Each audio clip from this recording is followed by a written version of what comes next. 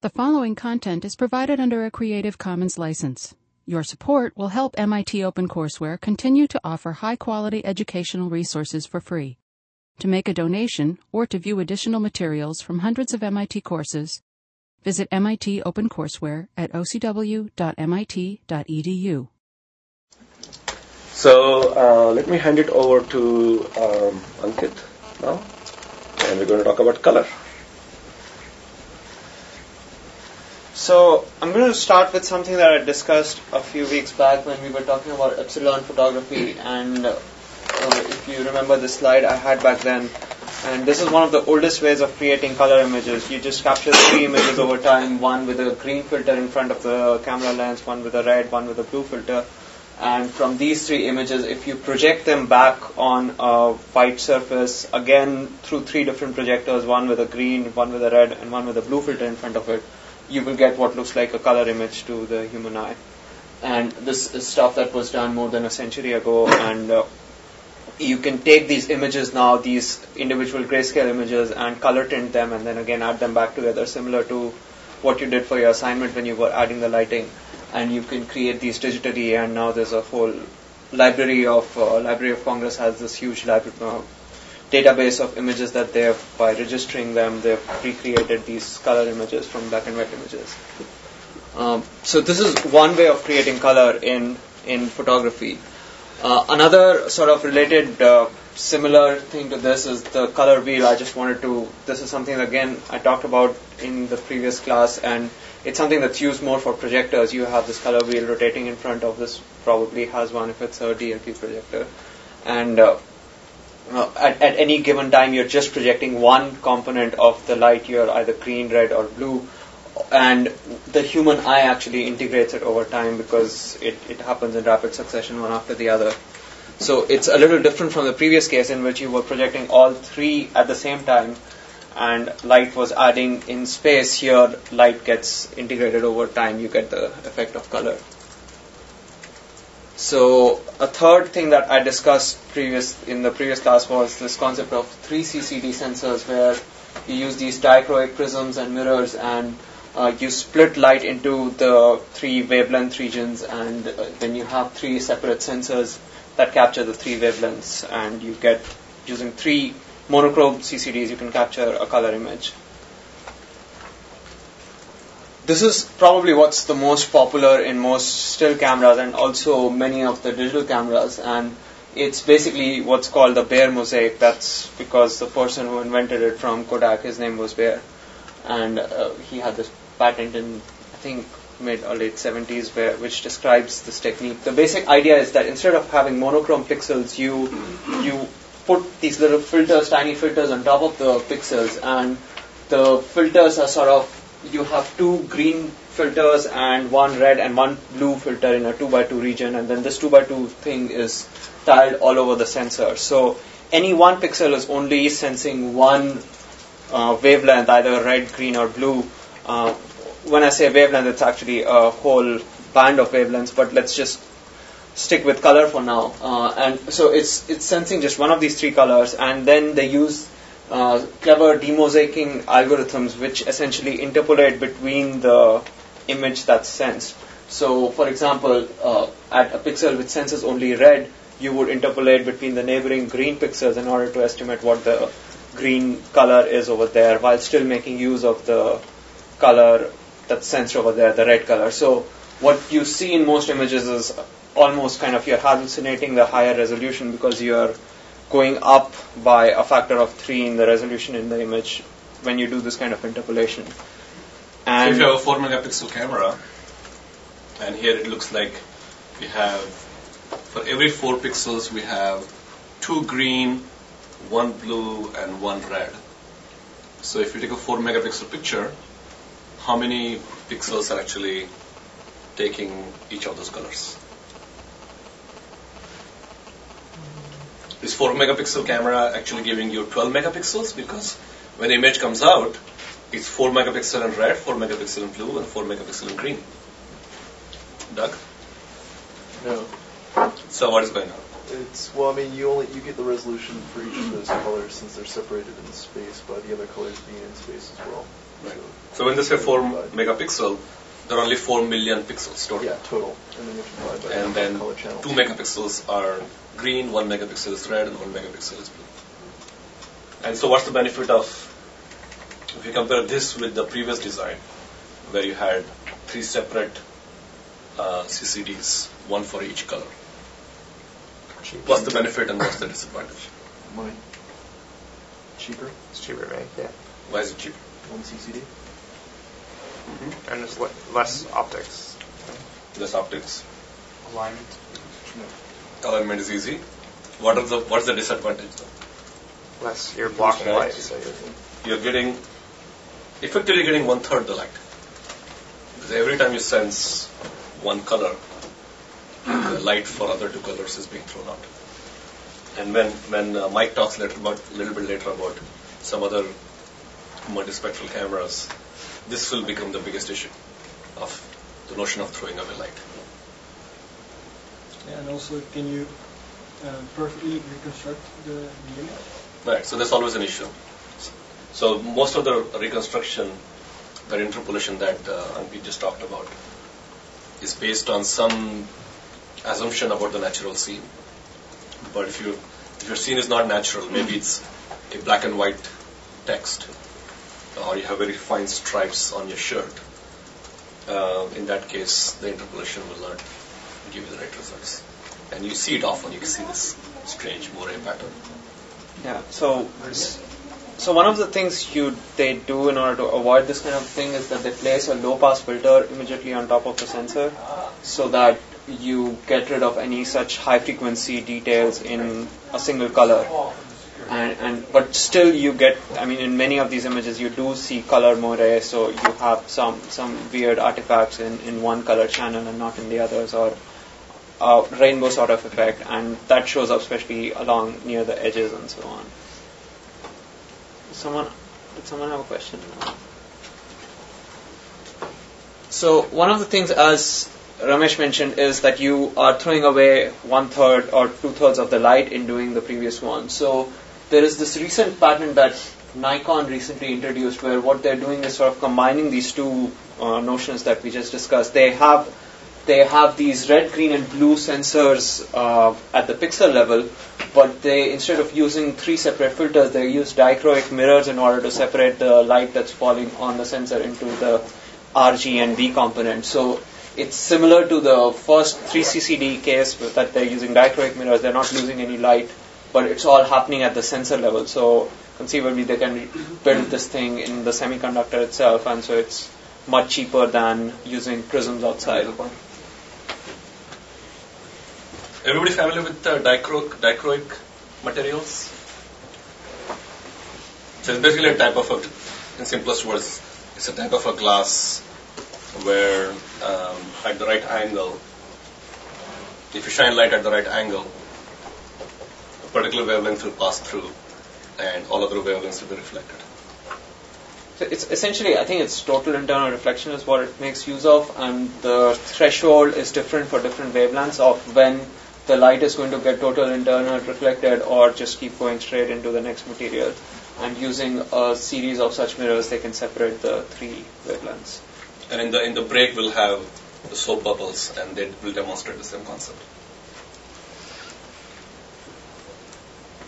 So one other popular, semi-popular sort of sensor design is what's called the Foveon X3 sensor. And instead of using 3 separate each pixel having a different filter on top of that, the design of this sensor is very similar to that which is used in film. So in film they actually have 3 separate emulsions, or 3 or 4 separate layers of emulsions, each sensitive to a different wavelength of light.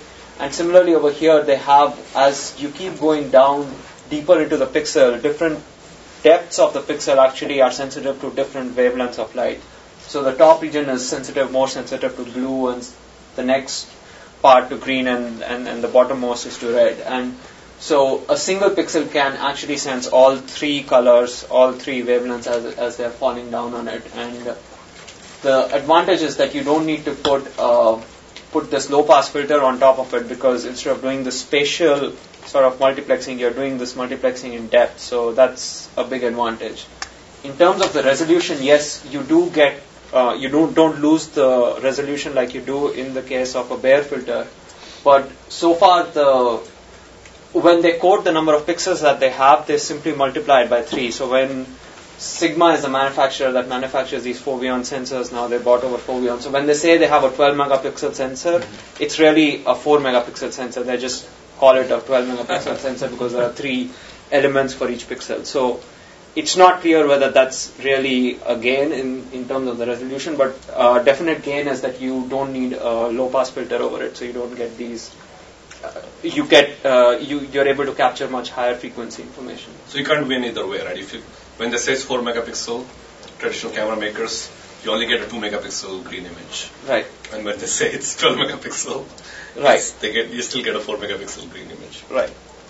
But one other disadvantage of this is that unlike the previous case where you can almost arbitrarily choose what filter you want over each pixel, in this case the separation between the red, green and blue channels is not as great. They apparently don't have as much control, so they need to do a lot of software processing on the image that's captured in order to separate the red, green and blue, and possibly they're doing some sort of, that works based on some sort of image priors, so you would have some image artifacts over there which might not be these moire artifacts, but you'll have some color artifacts.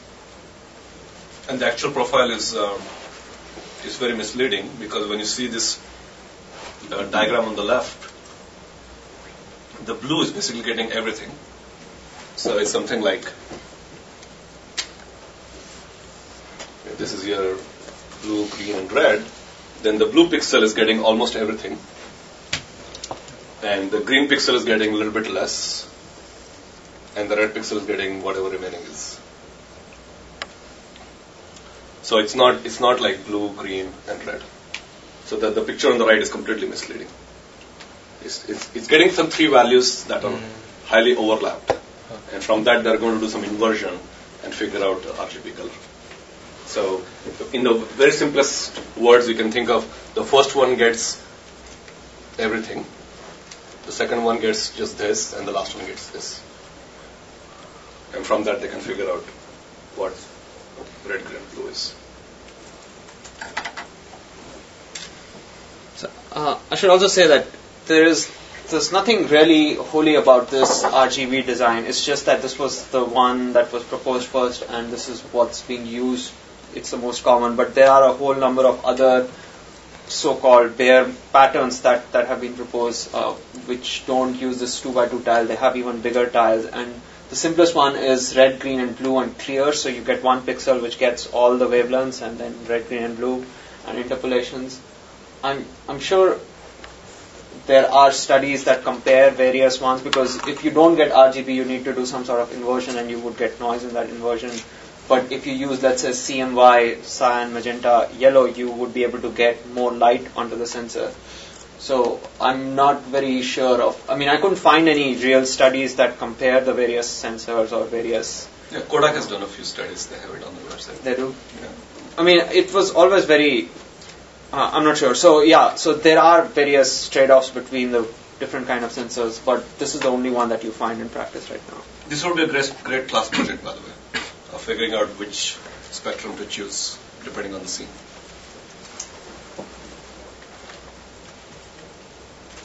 Okay. So taking a step back from, this was more sort of a rehashing of what we already discussed before in terms of color sensing on cameras. It's important to look at what we are sensing when we sense light, and it's really a part of what's the electromagnetic spectrum that is actually much, much wider and has many other types of rays than what we are usually looking at in photography, which is the visible spectrum. And the visible spectrum of light goes from 400 to 700 nanometers. Usually when you talk about light, you talk in terms of wavelength, and in different, like in radio and microwave, you would probably talk in terms of frequency or in terahertz radiation and so on. But for visible light, you always say the wavelength, it's 400 to 700 nanometers going from blue to red.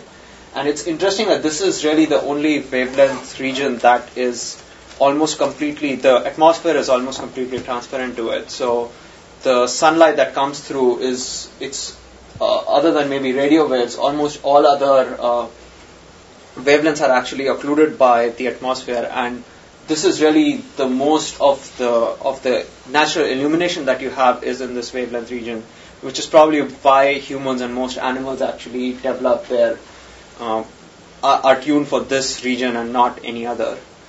And another sort of interesting thing is, as you keep going away from this or shorter wavelength, the more dangerous sort of the wave becomes. Already starting from UV, you start getting cancerous rays and so on, and then X-rays and gamma rays are even more so. But if you go for larger wavelengths, they are usually harmless. And the way to remember that is, wavelength is inversely proportional to the frequency. And the product of the two, what's the number? When you multiply the wavelength of spectrum to the frequency of the spectrum? Speed of light. That's the speed of light, right? What's the speed of light? 3 times 10 to the 8 meters per second squared. But in this class? Per second. Foot per second. 1 Foot per second. Very good. And so the frequency is increasing as you go to the right, which means it has more energy, h nu, which means it can penetrate deeper and damage more things. So that's one easy way to remember what's going on the right. Unfortunately, the chart is flipped because we usually think of wavelength increasing from left to right, but this is really showing the frequency increasing from left to right. So I guess the point I want to make here is that it's only this region that we are looking at, which is really, really small compared to the whole spectrum, EM spectrum, and there is lots of interesting stuff going on, especially in thermal IR and thermal, and even beyond that, in using it for imaging. And we heard using Wi-Fi for imaging also, and things like that, which is 2.4 gigahertz or something like that. So you don't have to be constrained for even creating a photorealistic or a visual image of understanding what's around us. We shouldn't be limited to visual, sort of the visual spectrum. It's okay to think outside it, and I'll show a few examples of how thinking outside the visual spectrum actually enabled you to do a lot of things which you otherwise would not be able to do. So before I get into that, just wanted to talk about what a spectroscope is, and we have one of those here. So I guess you could pass it around and just look. So what a spectroscope really is nothing but a prism essentially, and a prism takes a single. So a prism is basically this optical element that bends any incoming ray of light.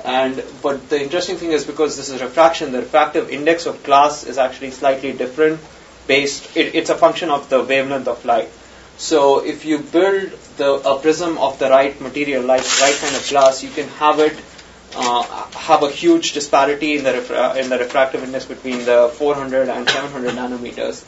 And so when the light bends coming out of a prism, so it says grating here, but can be a prism or grating, any of those. When the light bends from here, the red, blue, and green, the different wavelengths, actually bend in different directions. And if you have a detector placed in front of it, you can sense the intensity of the blue ray, of the green ray, and of the red ray separately, and you can sort of decompose an incoming source of light into its constituents wavelengths. Do you have a grating? Yeah.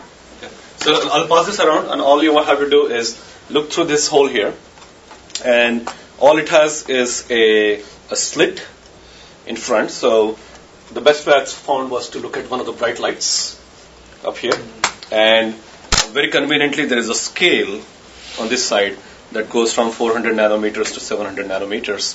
So the idea is that you can look at any point in the world and you can see its spectrum right away. So unfortunately we don't have like fluorescent lights. Actually we do. Yeah. Good too. Right. And you'll realize the fluorescence is actually very spiky. It has like sharp blue and then a little bit of green and red. Very, very annoying spectrum. It's not very nice and smooth like the sunlight. And I'll just pass it around. I was going to pass around the flashlighter, but not sure how many people have good hand-eye coordination. So there's also this, which is a diffraction grating, and for the purpose of this dispersion, it's very similar to a prism. So if you look through this, you will be able to see a whole rainbow of colors around any sort of bright light behind it. So when you're looking at this, look at it through a particular angle, a particular orientation, and then rotate it. And as you'll rotate, you'll realize that it will fall down. Speaking of hand-eye coordination. Exactly. I have an excuse. I was sick this week. You'll see that the image actually shifts around. So if I'm looking at Daniel, I see him, then I see a red copy of him and a blue copy of him. Shifted. Right? I knew there is more than one of you. And if I rotate, it rotates. And just remember this principle when we come back and talk, when Michael starts talking about different mechanisms for exploiting wavelength. Again, a great class project idea. Sorry, go ahead. Yeah. So this here just shows one of a typical spectrogram kind of looks like. It's you have the wavelength over here and the intensity over here on the y-axis. So you can see there's like spikes over here at 550 nanometer and then again 600 something. So this is probably a fluorescent light is kind of similar, I guess. So maybe we can pass around this thing. LED light. That might be very spiky. Yeah, that'll be good to see. You can look at this, Sam. Okay, so while one of you is looking, so this is stuff that Michael is going to get into much more detail later, but I just wanted to mention sort of, are you going to talk about the push dome? It won't hurt to do it twice, so go for it. Okay, so I mean, it's just something which is very sort of high level of what he's actually going to talk about is the spectroscope is really imaging the multiple spectrums of a single point in space, like light source over here. If you have a full scene, you are not going to get much out of a spectroscope, and what you need to do then is what's called multispectral imaging or hyperspectral imaging, depending on how many spectrums you end up getting. And so there are these standard ways of doing that. And I just wanted to briefly mention what those are. So usually this kind of multispectral imaging is very popular in remote sensing kind of applications where you have a plane or a satellite that's flying over a region and you want to get the multispectral or hyperspectral image or data set of what's on the ground underneath. So what we have here is a lens kind of thing which is on the plane, image sensor behind it, and the object space which is on the ground. And so the most straightforward way of doing this is what's called so even this simple imaging where you're not imaging the complete spectrum, you can do it in various ways. The first way is where you have a lens which completely images the object space onto an image, a 2D sensor. So this is what just a traditional camera sort of looks like. You capture the whole scene in one go. Another way of doing this is what's called a push broom, and a push broom, the way I think of it, it's you're pushing forward as the platform or the plane is moving in that direction. So first, when the plane is at a particular location, you are imaging this line on the scene, and then in the next instant you will image this line, and then you will image this line, and so on. So as you're moving forward, you are imaging one line that's sort of directly under you. The other one is called the whisk broom, in which you are, while you're moving forward, you're going from left to right and from right to left, and you're doing this kind of a whisk broom kind of thing as opposed to a push broom. And what you do with this whisk broom is that when you are imaging this one element, you, instead of just imaging it onto one sensor, you pass the light through a prism and you get a whole spectrum similar to a spectroscope. And this gives you the complete spectral characteristics of this one element or one point on scene. And then in the next instant, you are going to sense the next element right next to it as your whisk broom is going from left to right, and so on. So you're going to sense the whole scene. The way the push broom hyperspectral sensor works is that so in this case you need just a 1D sensor in order to capture the complete data set of the hyperspectral image of the scene. Another way of doing it is using the push broom, where instead of so you put a prism in front of each of these elements, the image of each of these elements, and then you have a 2D sensor, and this 2D sensor would sense Along the x-axis is the point in space or the point in scene, and along the y-axis is the various spectral bands that you have for your hyperspectral imager. And then again, when in the next instant, you will sense the next sort of row in the scene.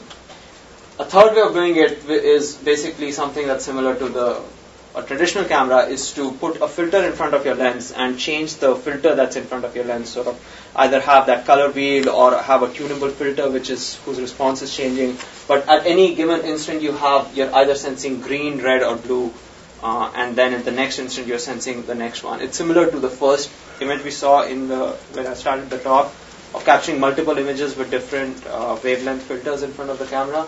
It's similar to that. So you capture the whole scene in one instant, but only for one wavelength.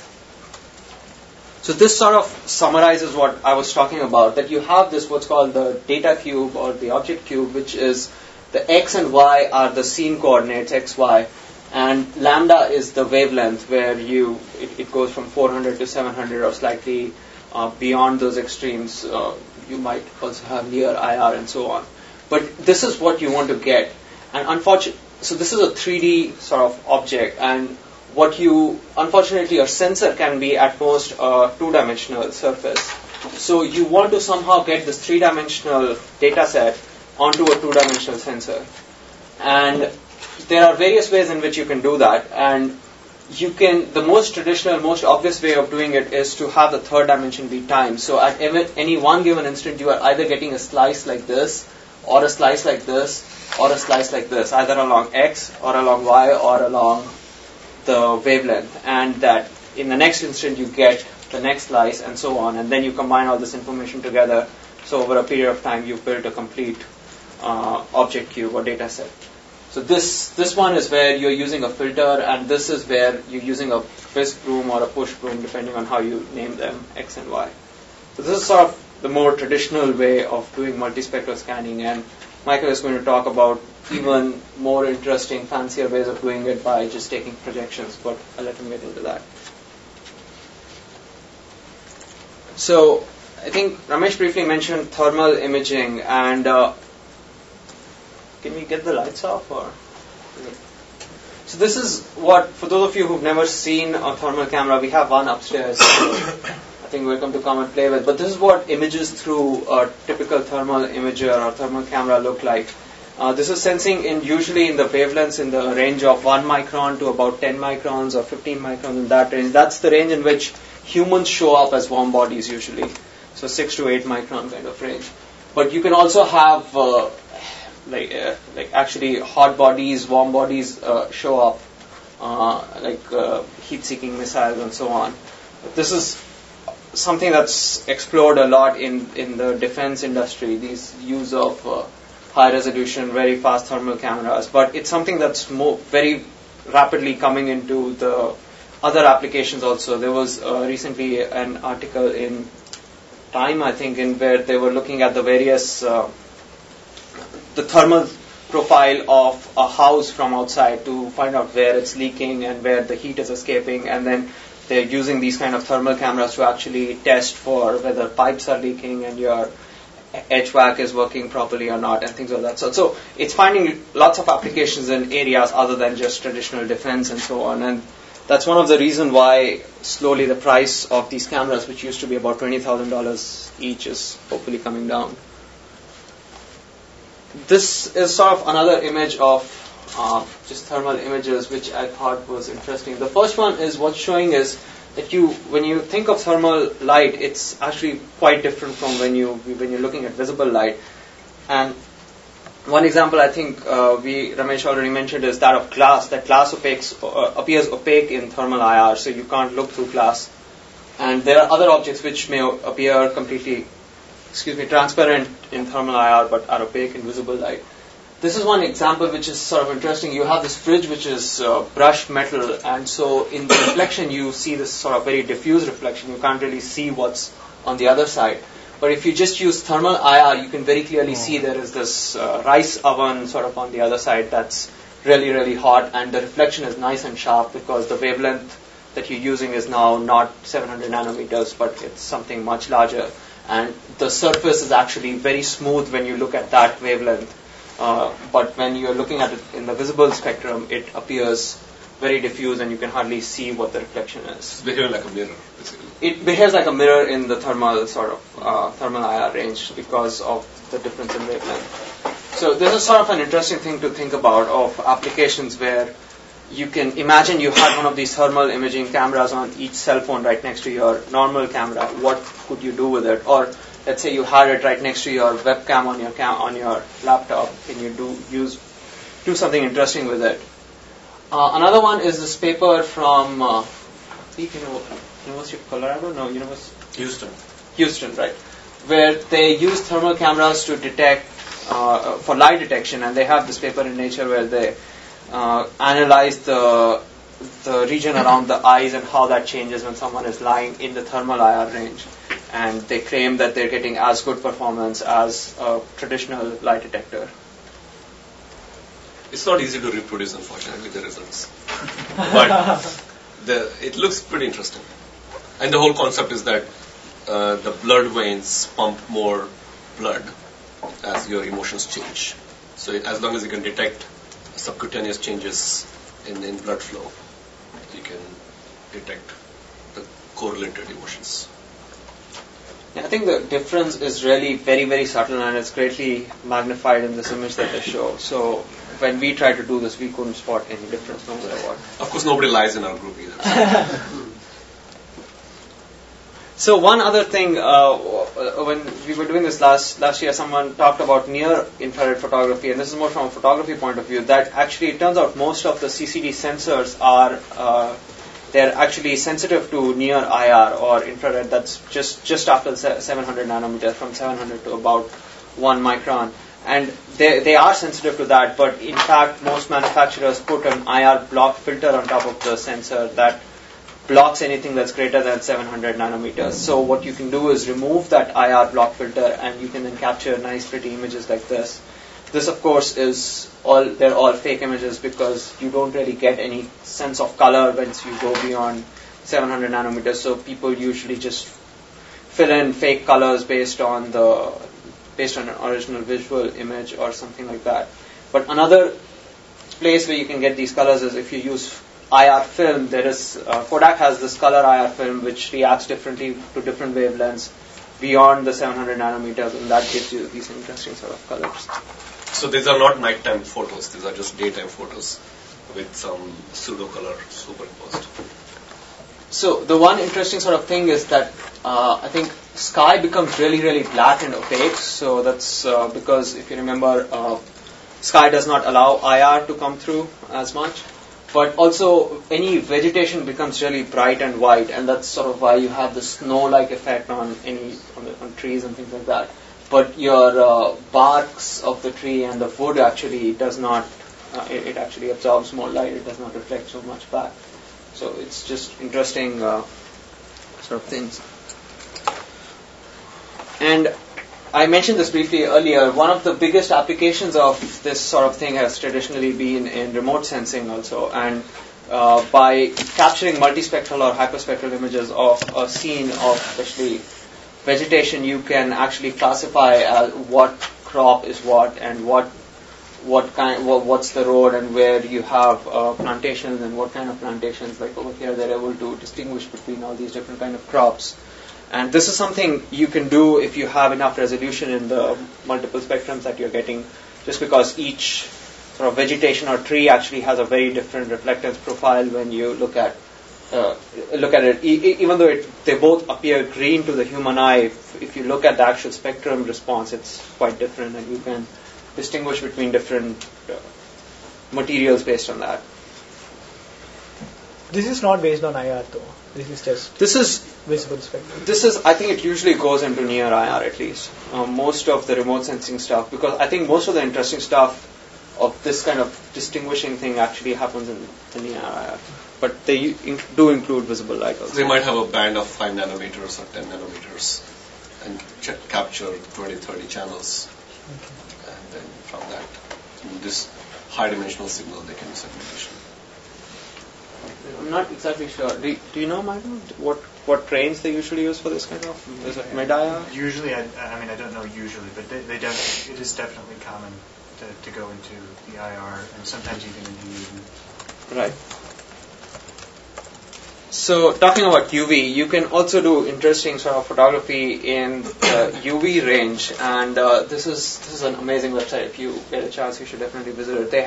This guy has like pictures of all kinds of flowers, and both in visible spectrum and then in UV, and it turns out that the flowers look just amazingly different when you look at them in UV, and you have these sort of landing strips that invite the bees to come and sit. They give directions, don't sit here, sit over here, kind of almost.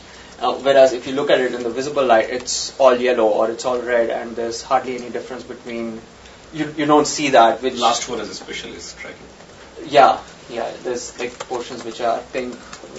Well, again, this is all fake color. There really is no color in this UV. It's just the intensity. But one sort of thing I want to point out here is that you cannot do this sort of photography with most traditional cameras because glass is actually, it absorbs UV, so they use these special rare earth quartz lenses which are super expensive in order to do this kind of photography.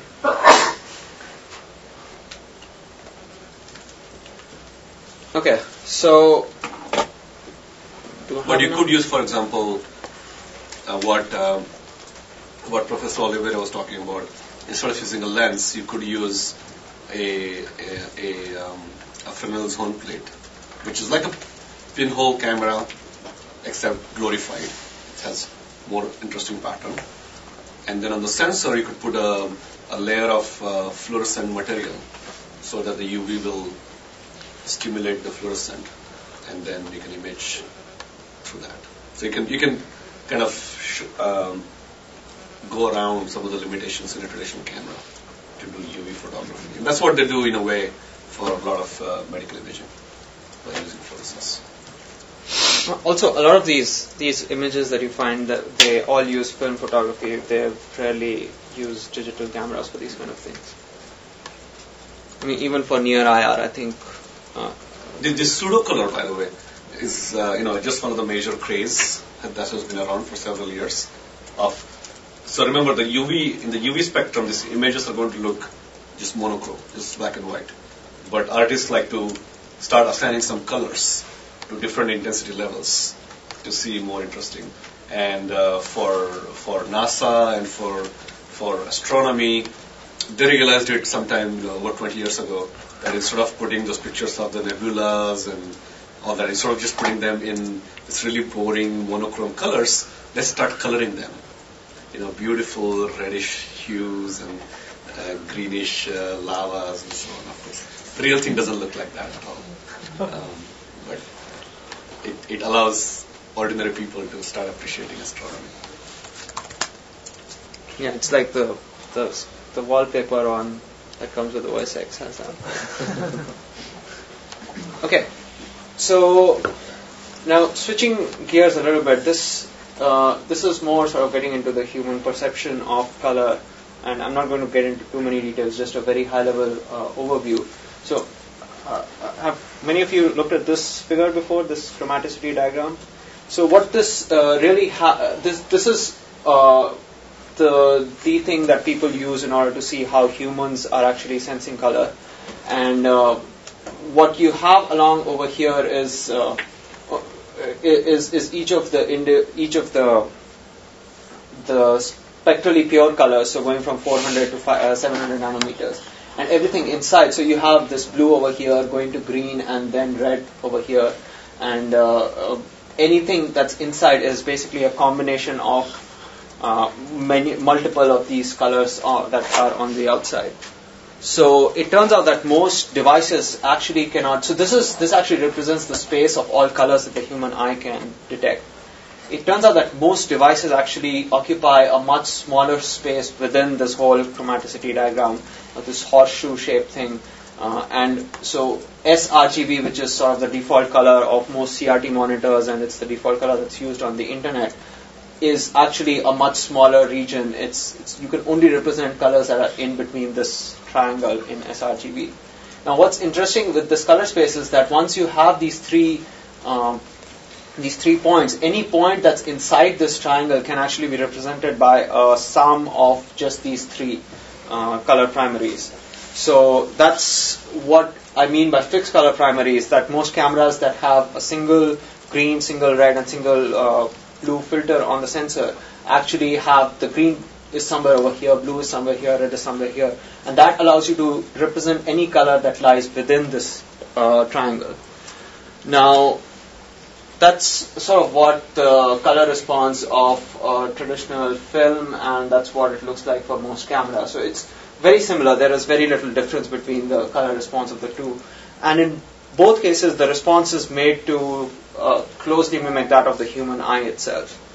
Except for in film, where like this film, Belvia, I think, is something that's very good for nature photography, so they stress more on the red than what a digital camera does, just because it's a little unnatural, the colors coming out. Belvia is for ocean photography. Right? It's any landscape kind of thing, sunrises, sunsets, nature. It doesn't work very well for skin tone, for example. So this works fine as long as your color is within this triangle, but once you want to represent a color that's outside, it becomes, it's not possible to do that, because this RGB, the values can only be between 0 and 1. So there are a number of algorithms that you can use in order to estimate what the color should be, but each of them is sort of a lossy algorithm. You lose information because you may project it to the nearest point, or you may project it to the perceptually nearest point, and all those kind of things, but eventually you end up losing this information. So it turns out like all this region over here, it's very hard to represent colors over here just because your triangle is actually, it's outside this triangle. So one alternative you can do is that instead of putting your color primary over here, you can put your color primary out there. So now you have this really big color gamut, and you can represent all colors that lie inside this color space. Unfortunately, what that means is that your green is now very close to, let's say, 520 nanometers here. So it's a very spectrally pure. It's like just one very narrow range of wavelengths like that over there. And that means you have to use a very sharp wavelength profile LED or a laser or something of that sort if you're illuminating it, or a filter that's really dark.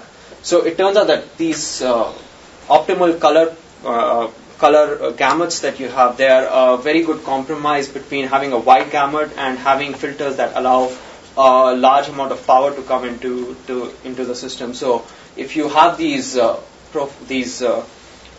primaries very close to the edges, you end up throwing away too much of the light. You get very little light coming in. So what you'd ideally want to do is have these sort of adaptive color primaries. So for a scene like this, you don't have too many reds in this. For example, you want color primaries to sort of be like this. That's just some arbitrary shape. And for a scene like this, you want them to be more like that. Rather than have the same set of color primaries for every image that you capture, you want to be a little more adaptive about it. You may want to give the audio synthesizer analogy. So it's kind of like the equalizer, you mean? Yeah, equalizer. So you want to be able to tweak the various wavelengths, what wavelength should be sensed more and what should be sensed less.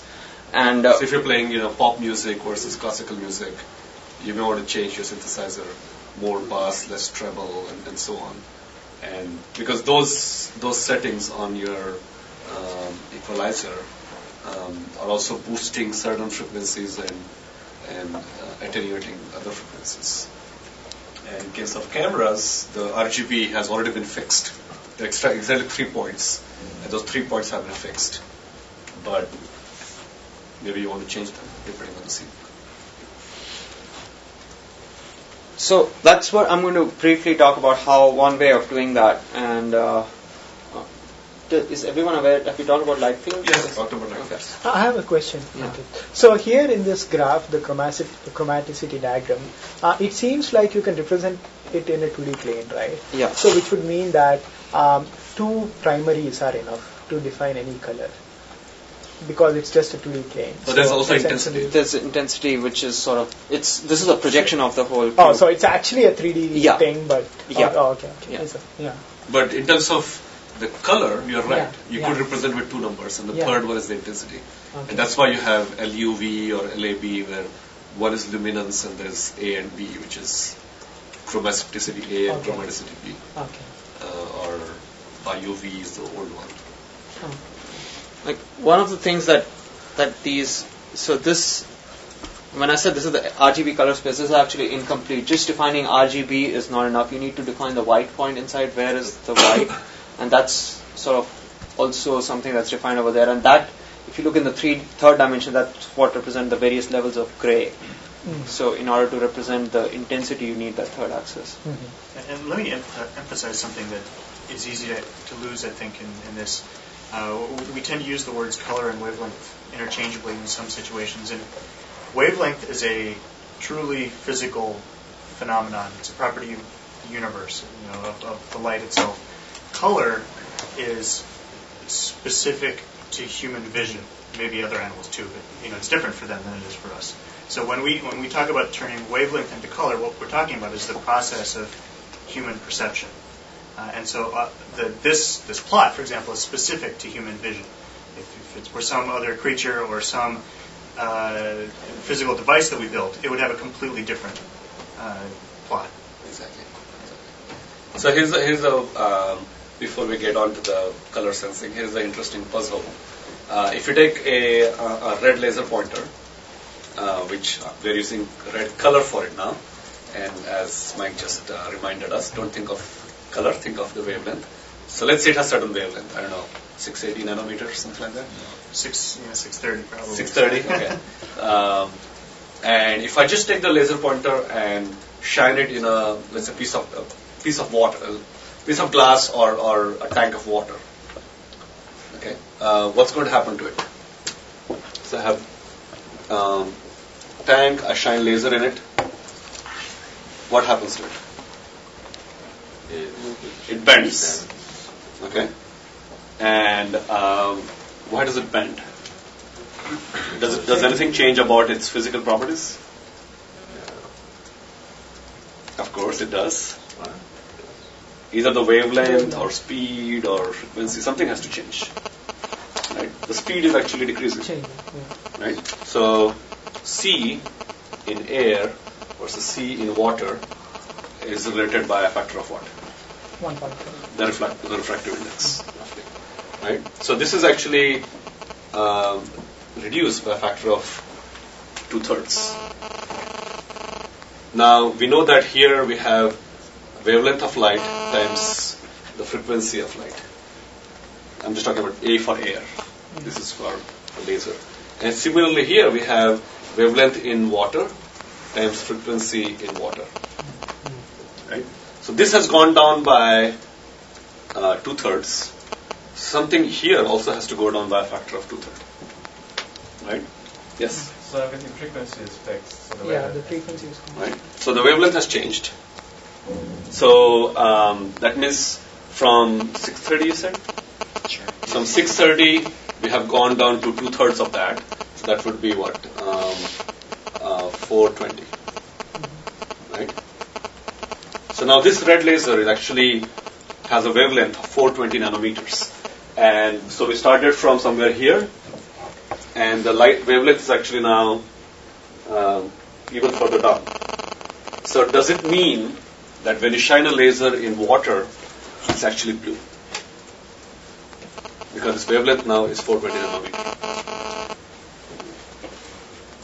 Is it blue? Well, we can't ever see that because we are, once it reaches the air, once it gets out of the water, it's out again. Okay, so when it comes out, it's back to 630 again. You could, but when it's inside, it's 420. you could immerse a CCD in water, for example. Okay. I guess we sense frequency more than wavelength. Very good. That's exactly. Right? So remember that message. Don't think about color. Think about the physical properties. And the way to think about that is you may have different wavelengths, but they mean different things in different media. In air, if you really want to think about colors, in air, 630 is red. In water, 420 is red. So it gets too confusing. So you can use colors when they're convenient, but when you start talking about physical interaction, it's better to talk about wavelengths or really something that remains constant, which is frequency. I think the important thing is that the energy of the ray remains the same. It's E is equal to h nu, so where it's the frequency. So that's what the eye senses. It's the energy of the electrons that get displaced. But so that's why I said for whatever reasons, when you're talking about visible light, they always like to talk about it with wavelength, and it's not entirely correct because, as Ramesh pointed out, this figure is only true for air, and it would be completely very different if you were underwater. But it's just the convention that people like to follow, and that's what we are sticking to. So you can always ask this question to your photographer friends, because they like to talk about colors. So again, sort of going back over here, as I was saying, in different sort of, that's why they have both the frequency and the wavelength over here.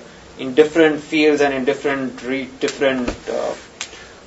different purposes, you would use either frequency or wavelength. It's just that for photography and especially for this kind of imaging, and that too in the visible region, it's something that people usually use wavelength and not the frequency or the energy. So we want to try to come up with a way of having sort of adaptive color primaries. And so I'm going to go through a sort of analysis of an optical system that we developed, and everything that I'm going to discuss is going to be in what's called the flatland case.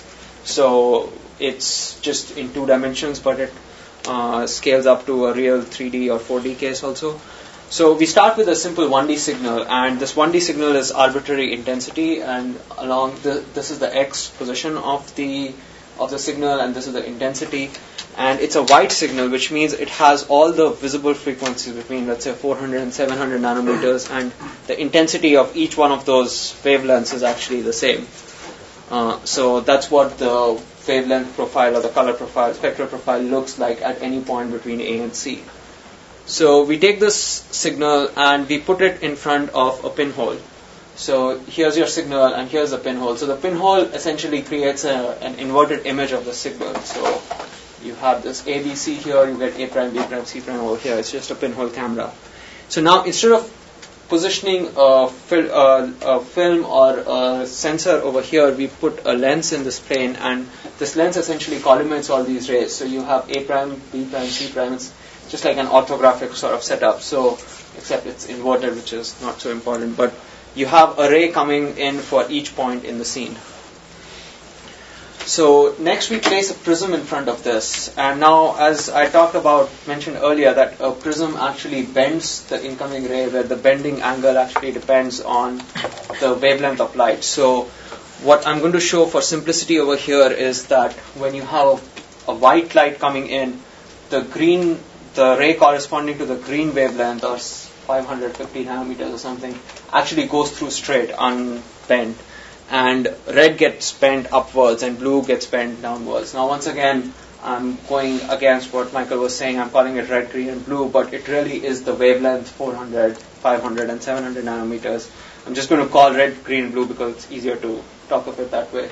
And the other thing to notice here is that I'm only drawing these 3 rays, but really it's a whole fan of rays because it's a continuum and it's a white object. The whole rainbow, basically. You have the whole rainbow here. I'm just drawing 3 of those rays. So you would actually have a ray going down here and up there and anywhere between this blue and the red ray that we have. So now looking at this prism more closely, along this axis we have the spatial points of the scene. So you have A prime, B prime and C prime. And coming out of each of those points you have this wavelength angle, lambda. Now this figure should remind you of something, and anyone wants to guess? Like, does this figure look familiar to? Assignment number. Light field. It's exactly like a light field, except the only difference is that instead of having theta over here or the angle, we replaced it with lambda. So this is something we call the spectral light field. It's instead of the angular light field or the spatial light field, it's the spectral light field. So any point over here in x or lambda will represent the intensity of a ray in this space coming out of some point along A and C and going in a particular direction. And since we started with a white light source, it's going to have the same intensity along each of these, along each wavelength. So now, since we've reduced this to nothing more than just a light field, it turns out we can use the various properties of a light field in analyzing the system. And the one, again, this is something that you should be familiar with if you know what a light field is that if you place a screen somewhere in front of a light field, you get a projection of the light field on that screen in a direction perpendicular to the screen in terms of the light field. So what that means in the flatline case is that now if I place a screen over here, this yellow thing, what that does to the light field is basically get a vertical projection, which is a direction perpendicular to the direction of the screen, which is along the x-axis. So what we are getting for every point over here is an integration over all the wavelengths for that particular x position, and you essentially get the shape of the signal in this projection. So if you were to place a screen over here, not surprisingly, you would get an image of the signal itself on the screen because it's so close to the prism. These rays haven't dispersed as much yet. It's almost the same thing as if there was no prism present over there. But now, as you move the screen away from the prism, the angle of projection changes and it becomes more, you get this shear sort of thing, and because of the shear, you get the various wavelengths, the signal corresponding to the different wavelengths is now dispersed and it's overlapping and shifted.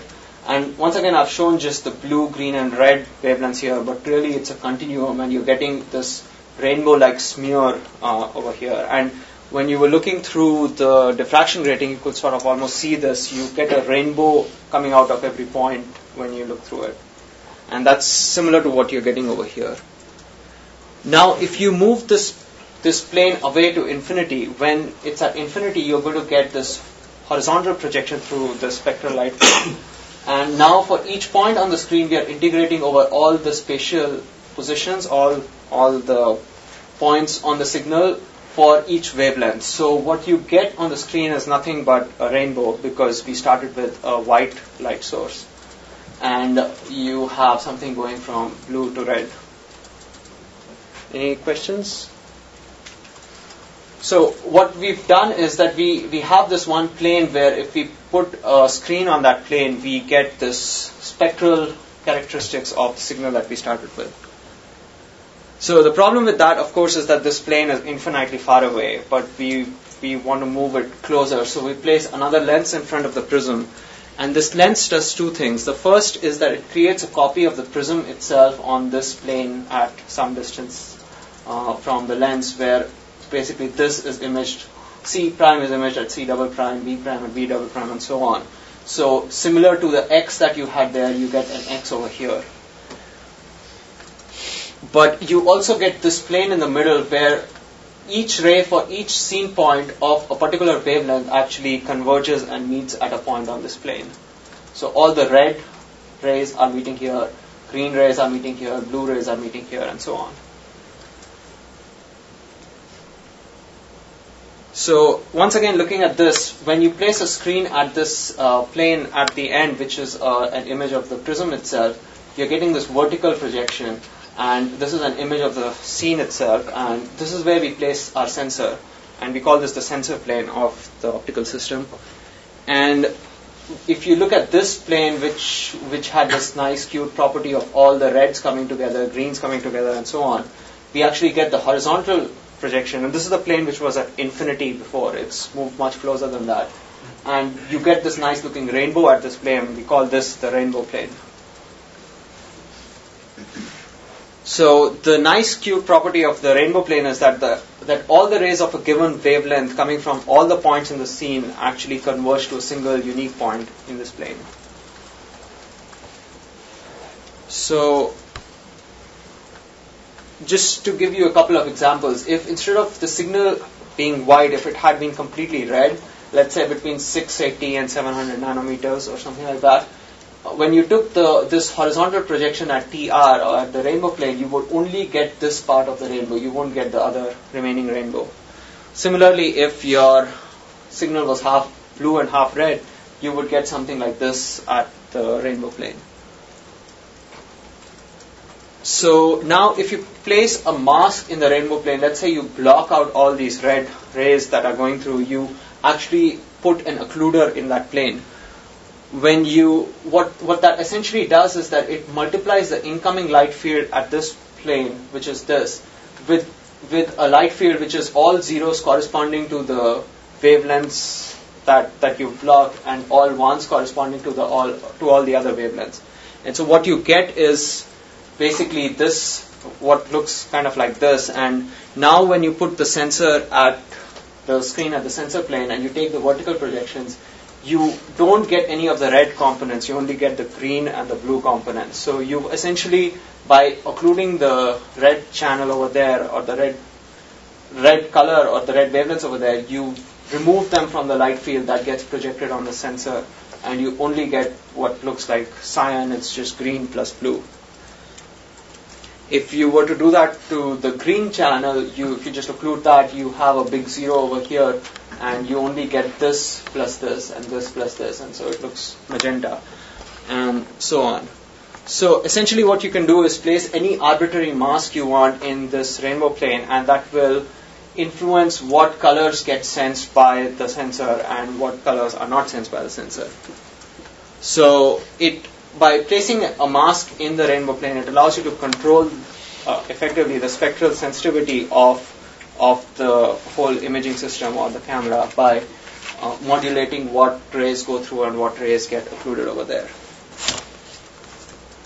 So that's what the whole sort of optical system looks like. We have the lens, the pinhole, the prism, another lens that images the rainbow plane, and we place a mask over there, and then the image sensor itself. So what's the benefit of this, and what's the disadvantage compared to the other schemes we have seen before?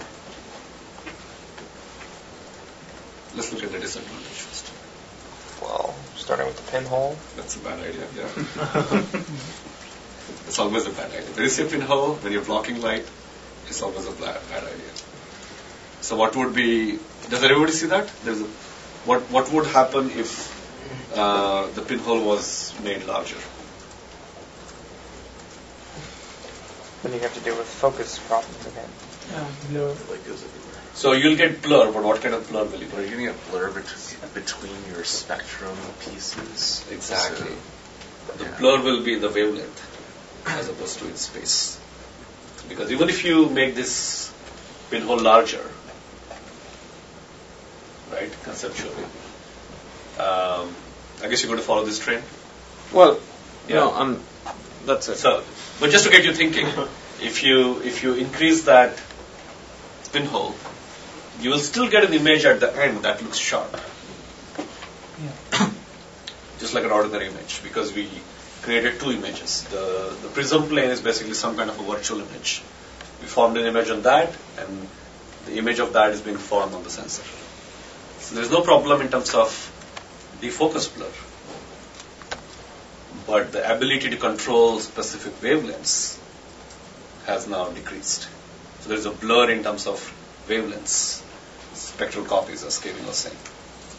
So what if we put some kind of like pattern to let in more light, but then we can deconvolve out later? Some kind of a coded aperture or something like that. Or mask or anything. Very good. Very good thinking. We haven't covered coded aperture yet, so we'll do it. Okay, I briefly talked about it in the end. But yeah, you're right. You could do something of that sort to deconvolve the effects of the blur arising from this. But it turns out that this is sort of a different kind of a trade-off that from what we saw earlier, like where we were doing the scanning in time. When you're scanning in time, it's almost like you have a pinhole in time, and then if you have scene motion, then you would have blur due to that. In this case, you have a pinhole in space, so you're getting all of this in one shot, but you're throwing away light over there because you need this. You can't have an really large aperture, and you can have some sort of for a reasonably not very tiny aperture, you can get something like 6 or 10 different wavelengths over here, which is not great, but it's something that it gives you a control over. You can control the wavelength, the aperture size, and control the fidelity of the wavelengths that you're going to get here. So that's sort of the setup that we built. You have the image sensor over here, which is nothing but standard camera. This is the where we place the mask that controls what wavelengths go through and what don't, and then a bunch of lenses over here, and that's the diffraction grating that bends everything. So one thing you would notice is that there is a bend in the optical axis, something that I didn't show in the optical diagram so far, but it's again something you have to take care of if you're actually building the system. So, do you want me to go through all the examples, or Yeah. Okay. So this is a simple test setup that we built, and the idea was we had a spectral rainbow generator. So we have this rainbow which is going from red to blue. It's kind of like that, and then we are imaging this with this agile spectrum camera. Now notice that the color that you see here is because of the color of the bare sensor on the camera, and it's really, if you were to use a monochrome sensor, it would be all gray and just everything with equal intensity. So first, when we block off a certain wavelength, so let's say about 620 nanometers over here, you see a corresponding gap in the image that's captured by the camera, and it sort of gives you an intuition that it is blocking off in the right range, and the bare filter actually helps you see that here.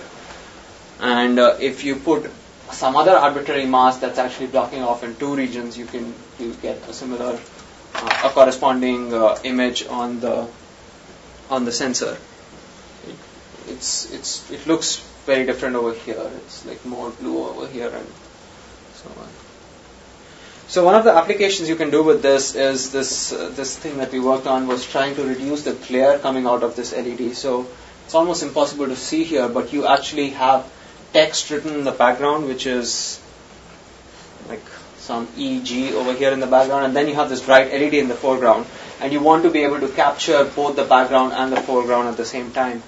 And the background is much, much darker than the foreground. So if you were to do traditional sort of high dynamic range imaging, you would, if you increase the exposure much more, this halo that's coming out of this LED starts to occupy even more parts of the scene, and you can't really see the background. If you decrease the exposure, then this halo or this this artifact reduces, but then the background becomes even darker. So what you really want to do is just occlude this LED, the effect of the LED, and be able to see the background. And you can do that by, you still don't see it. So you can do that by blocking out these wavelengths corresponding to the LED. And now the LED is much dimmer. And actually, if you look at it over here, you can clearly read the background. So this is strange. Now we can see barely. Wow, this projector is horrible. Yeah. So you can see the background a little bit over there better this way. So it's doing high dynamic range, but by modulating the spectral profile of the scene rather than by cutting off all wavelengths equally. You're cutting off just certain wavelengths that you know are in the scene that are causing this disturbance in the scene. So it turns out you can build a similar projector also. Instead of this was all for a camera, but you can also use this as a projection system. So now we have a traditional projector, diffraction rating, this lens, and then you have this arc plane where you have the mask, and then the screen is up there. And the advantage of doing it with this sort of a projector system is that you already have a pinhole, it turns out, inside the projector. And most projectors actually have a very long optical path between the light source and the projection lens in order to increase the depth of field that they get once they project the image. And it turns out we didn't even have to stop the lens or anything of that sort, and it just worked for a projector, a standard projector, without modifying it much. So this is sort of an acute example where the thing I wanted to mention over here is this concept of metamers. I don't know if that's been discussed. But metamer is two colors which appear the same to the human eye or a camera when viewed under a certain type of illumination. So this is the white illumination of the scene, and you probably can't see there's like this orange cloth there, blue cloth, and so on. And many of the colors over here, you can probably see it's very hard to distinguish between this dot and this envelope. These are 3M stickies, right? Yeah, these are all sticky. So these are actually fluorescent, these envelopes, I think. Mm-hmm. And if you look on the... So if you look over here, you'll see as we project different wavelengths, how these colors, they appear almost black and very, very similar to one another under different illumination. And now one of them is going to become brighter than the other. And you can actually see the difference. So it's very interesting to see the progression of how it gives you an intuition into that there's much more to the wavelength profile than what the human eye simply sees in white light. So can you just explain again what happened, during this animation? Well, I'm just projecting monochromatic, sort of all very narrow wavelength of light. So first is projecting red light. It's monochromatic. Yes. So red, green, and blue. So about 12 or 15 different wavelengths. So it starts with very reddish, then slightly yellowish, then greenish, then magenta, and then finally bluish. So not magenta, sorry, cyan, and then bluish. So it just shows you some of the. I think if you look at the background, this looks so different from this envelope, whereas over here it's actually very similar color in white light. And these papers are very fluorescent intentionally, so they look very beautiful when they're on your tabletop. But they're also responding to very narrow wavelength of light. So that's why some of these envelopes become completely dark when you illuminate only a particular wavelength. I have a question. Yeah. Could it have been possible for you to just take an image and then use different channels to generate those 15 images that you generated? Did you have to definitely take them at different illuminations, or if you have a camera that captures all 15? Well, let us say just have an broadband illumination. Those are the two things you need: broadband illumination and a camera that captures all many the spectrums. 15 spectrums. Okay. If you take only 3 spectrums, then you only have 3 numbers per pixel. Yeah. So there's no way you can recover the 15. And if you have a camera like this, then a lot of other applications, like distinguishing between a fake vegetable and a real vegetable, and the freshness of skin, and looking through fog, all those problems, not fog maybe, but some other problems become manageable. And film and even digital photography is just trying to mimic human eye. 3 colors, in fact 3 fixed colors, as Ankit was saying. But what you really want is something like an audio equalizer. You can tune any frequency, any wavelength, so you can see the world in interesting ways. So this is another example of where these adaptive color primaries would help. And as I mentioned earlier, there is very little. Like cyan is one of the hardest colors to project for most projectors, because your colors gamut is usually over there, and there's very little representation from there.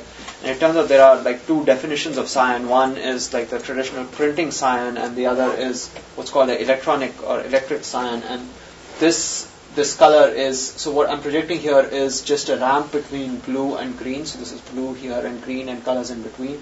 And this is what the computer thinks of as cyan at the top and bottom. And you can see there's clearly a leak over here. And that's because when you, along this line is what I'm projecting over here, this line. And so this cyan is nothing but a point that lies somewhere on this line. So you cannot project a color which is out here using a standard projector or a display. But if you use this sort of agile spectrum, you can tweak it so that your color over here is actually something that's outside your color spectrum that the projector could have displayed. That's because you're not using the filters that the projector was using, but actually displaying something outside it. So some companies also trying to sell you 4 or 6 color projectors. So they'll have this point here, maybe another point here, another point here, here, and here. So they can cover more colors than a standard 3 color projector. Because when it's a 3 color projector, you must pick some 3 points, and you cannot represent this shape with 3 points. If you start going too close to over here, if you take this point too close here, then as Ankit said earlier, it has to be very pure green, and that's difficult to generate unless you have a laser projector. So do the laser projectors have a wider color gamut? Exactly. So the laser projectors can go they can stay almost on the pure color. So they can go all the way here and here and here. So they can cover a larger gamut. But there are other issues with them. So they usually end up with higher contrast, but they are less brightness, or no? How do they usually fall? No, they have good color rendition. Yeah. Contrast, I don't think there's any problem. No, there's no problem. Okay.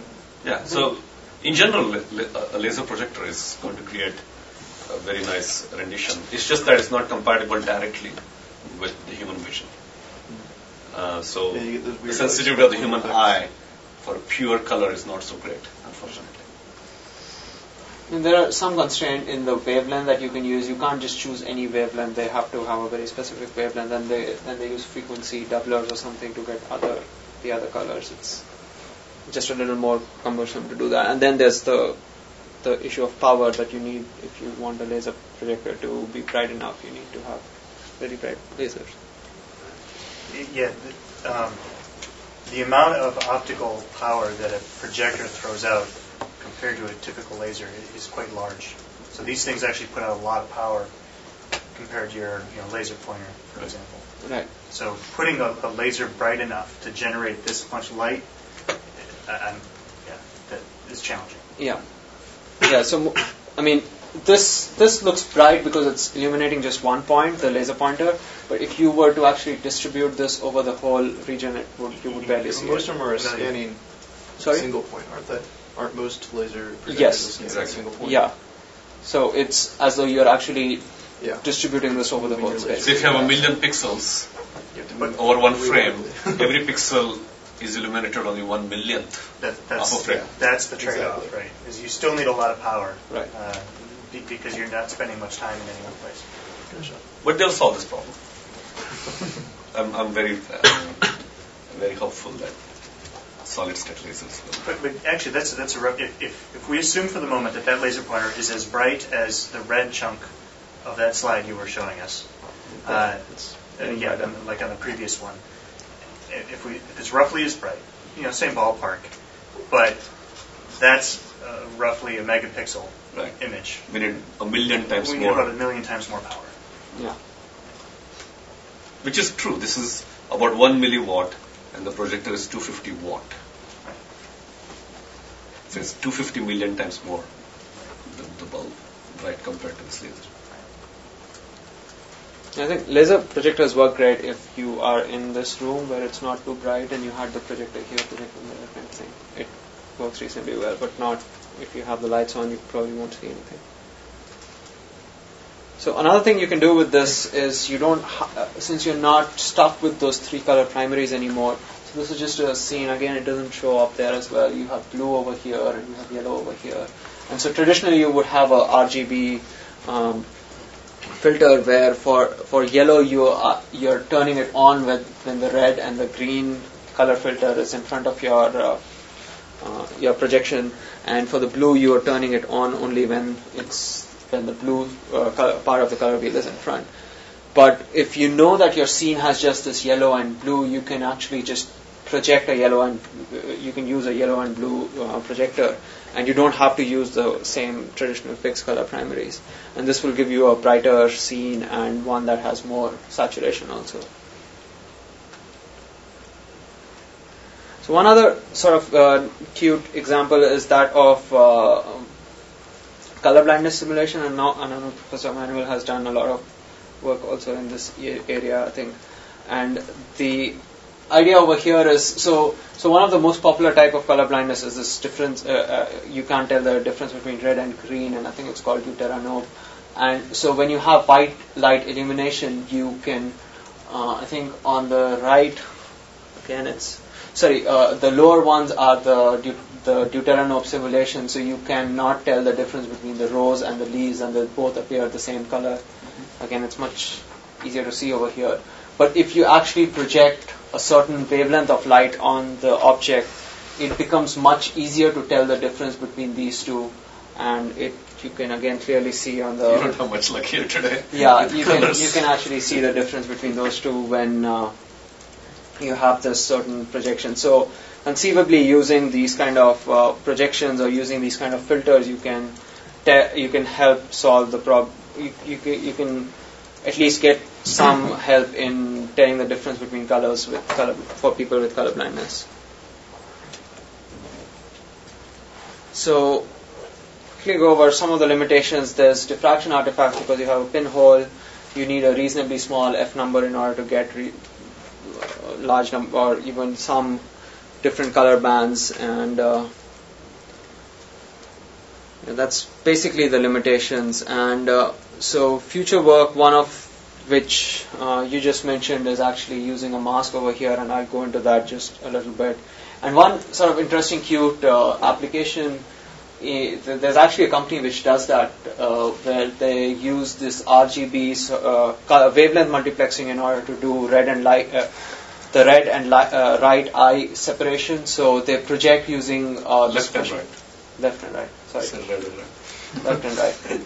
And so they use these projectors which have, when you view them with a naked eye, both this and this appear blue because they're both in the blue wavelength, but they're actually different parts of the wavelength that's being occupied by those two projections. And if you put a color filter in front of your eyes, a different filter for each eye, you can have the red eye only see this part and the right eye see only that part. So when you view it visually, it would appear just like a normal projection, but if you put on the eyeglasses, you can actually distinguish between the two, and you can have sort of this multiplexing in wavelengths rather than in time or in polarization. So far we've talked about what's called the spectral light field, but it turns out you can actually combine the concept of a light field with the spectral light field. So what we have here is a traditional light field. Now it's x and theta, and you've placed a prism in front of this. So what this prism has done is, in a direction that depends on the distance between the x plane and the prism plane, you're actually going out and smearing it and getting all the wavelengths in that direction. So it gives you what looks kind of like that or something like that. So you have a whole bunch of overlapping spectral light fields on a spatial light field, or you can think of it the other way. You have a whole bunch of overlapping spatial light fields of a spectral light field. So, I mean, you can either put x theta here and lambda here, or you can replace it and put lambda here and theta here, and it's really not very different. But what becomes interesting is the case where this plane is diffuse and frontoparallel, in which case each of these rays are exactly the same in density because it's a Lambertian or a diffuse scene. So in this case, what you get, the light field that you get over here is the special sort of light field that we call a blurred light field. It's because you're taking the standard spectral light field and then blurring it in this direction. So what you could do is, what Kevin was pointing out, is use, if this blurring is not just a box function but a special coded function, you could then invert that and you could get the full spectral light field out of it without having to use a pinhole. So this is what that design sort of looks like. So you can put, so before I get into that, one of the things I didn't talk about is, so you can, by putting a pinhole and putting a light field camera over here, you can simply, by using a standard light field camera, you can capture a multispectral image. So you can build a multispectral image by taking a light field camera and putting a prism, a lens, and a pinhole in front of it. So what you're essentially doing here is getting rid of the theta component of the light field and replacing it with the lambda component of the light field. So once again, you had this light field, and now you put a light field camera in front of it, you can sense that data. And this is sort of initial results that we had in that, where it's basically a micro lens array that's placed next to the sensor, and so you can see you still have the bare mosaic, so you have this red to blue sort of effect with green in between, which is what it's sensing. But another thing you can do is put what's called a linearly variable interference filter. So this filter allows only red wavelengths to come through at one end, green in the middle, and blue at the other end. And this is a very spectrally pure filter. It's basically built out of multiple layers of coating and using interference. And what this does is that it replaces the theta component of the light field with the lambda component of of the spectral light field. And now if you put a light field camera in front of it, you can again capture the complete light field, the complete multispectral image. The trade-off over here is that any one point on this filter allows only one very narrow wavelength to go through. So it's replacing a pinhole in space with a pinhole in wavelength. And so again, you're going to get very little light. But what you can also do is place, instead of that filter, you can place one of these carefully designed masks, which are similar to the mask we use in the coded aperture. But I guess we haven't talked about that. No, we haven't talked about that. So you can do this sort of thing and then use deconvolution in order to recover the multispectral image also. Let's take a short break and then we can... Okay, I just have this tomography stuff that you said I should. Yeah, we'll do it after the break. Okay, cool. Cool, excellent.